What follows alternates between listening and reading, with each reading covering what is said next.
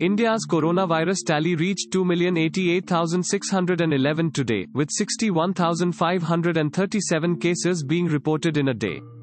Recoveries rose to 1,378,105, including 48,901 in past 24 hours, according to the Union Health Ministry data.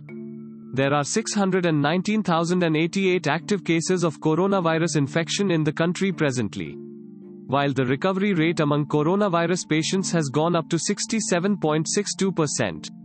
This is the 9th consecutive day that coronavirus infection cases have increased by more than 50,000.